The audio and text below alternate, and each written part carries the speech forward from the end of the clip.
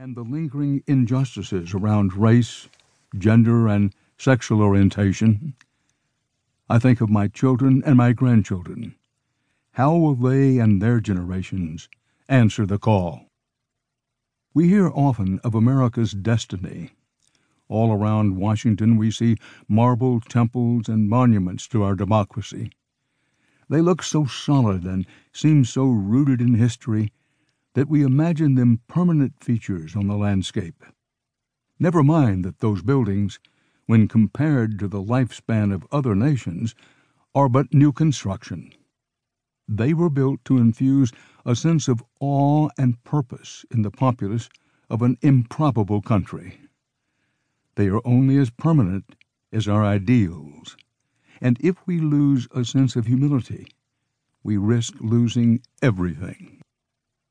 The true foundations for those buildings are not brick and stone, but our Constitution, our rule of law, our traditions, our work ethic, our empathy, our pragmatism, and our basic decency. As I have seen over the years, when we cultivate these instincts, we soar. When we sow seeds of division, hatred, and small-mindedness, we falter. As a wave of anxiety sweeps our nation, as big challenges loom before us, I feel an urgency. America at its best is a wonderful, diverse, and spirited chorus.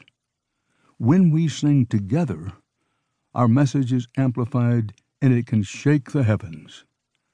The songbook for our democracy is infused with our history, the joy of our glories, and the pain of our failures. Its music and lyrics can and must be taught to those who will come after us.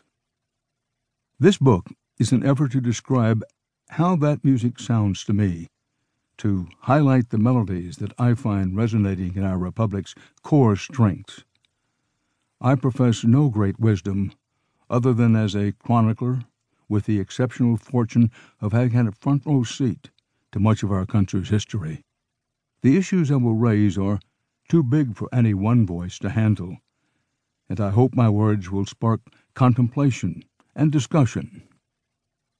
Over the years, I have been joined on these journeys by many treasured colleagues, and one of them is my friend and collaborator on this book, Elliot Kirschner. He and I are separated by many years, and we come from different backgrounds, but we share a deep love for the United States, its history, culture, and people. Our conversations over more than 15 years of night flights, long car rides, meals, and drinks have helped hone our thoughts. This book is therefore a product of a unique partnership. Elliot's deep knowledge of the American journey and his gift for writing and storytelling have helped these essays immeasurably. The United States does not belong to any one of us.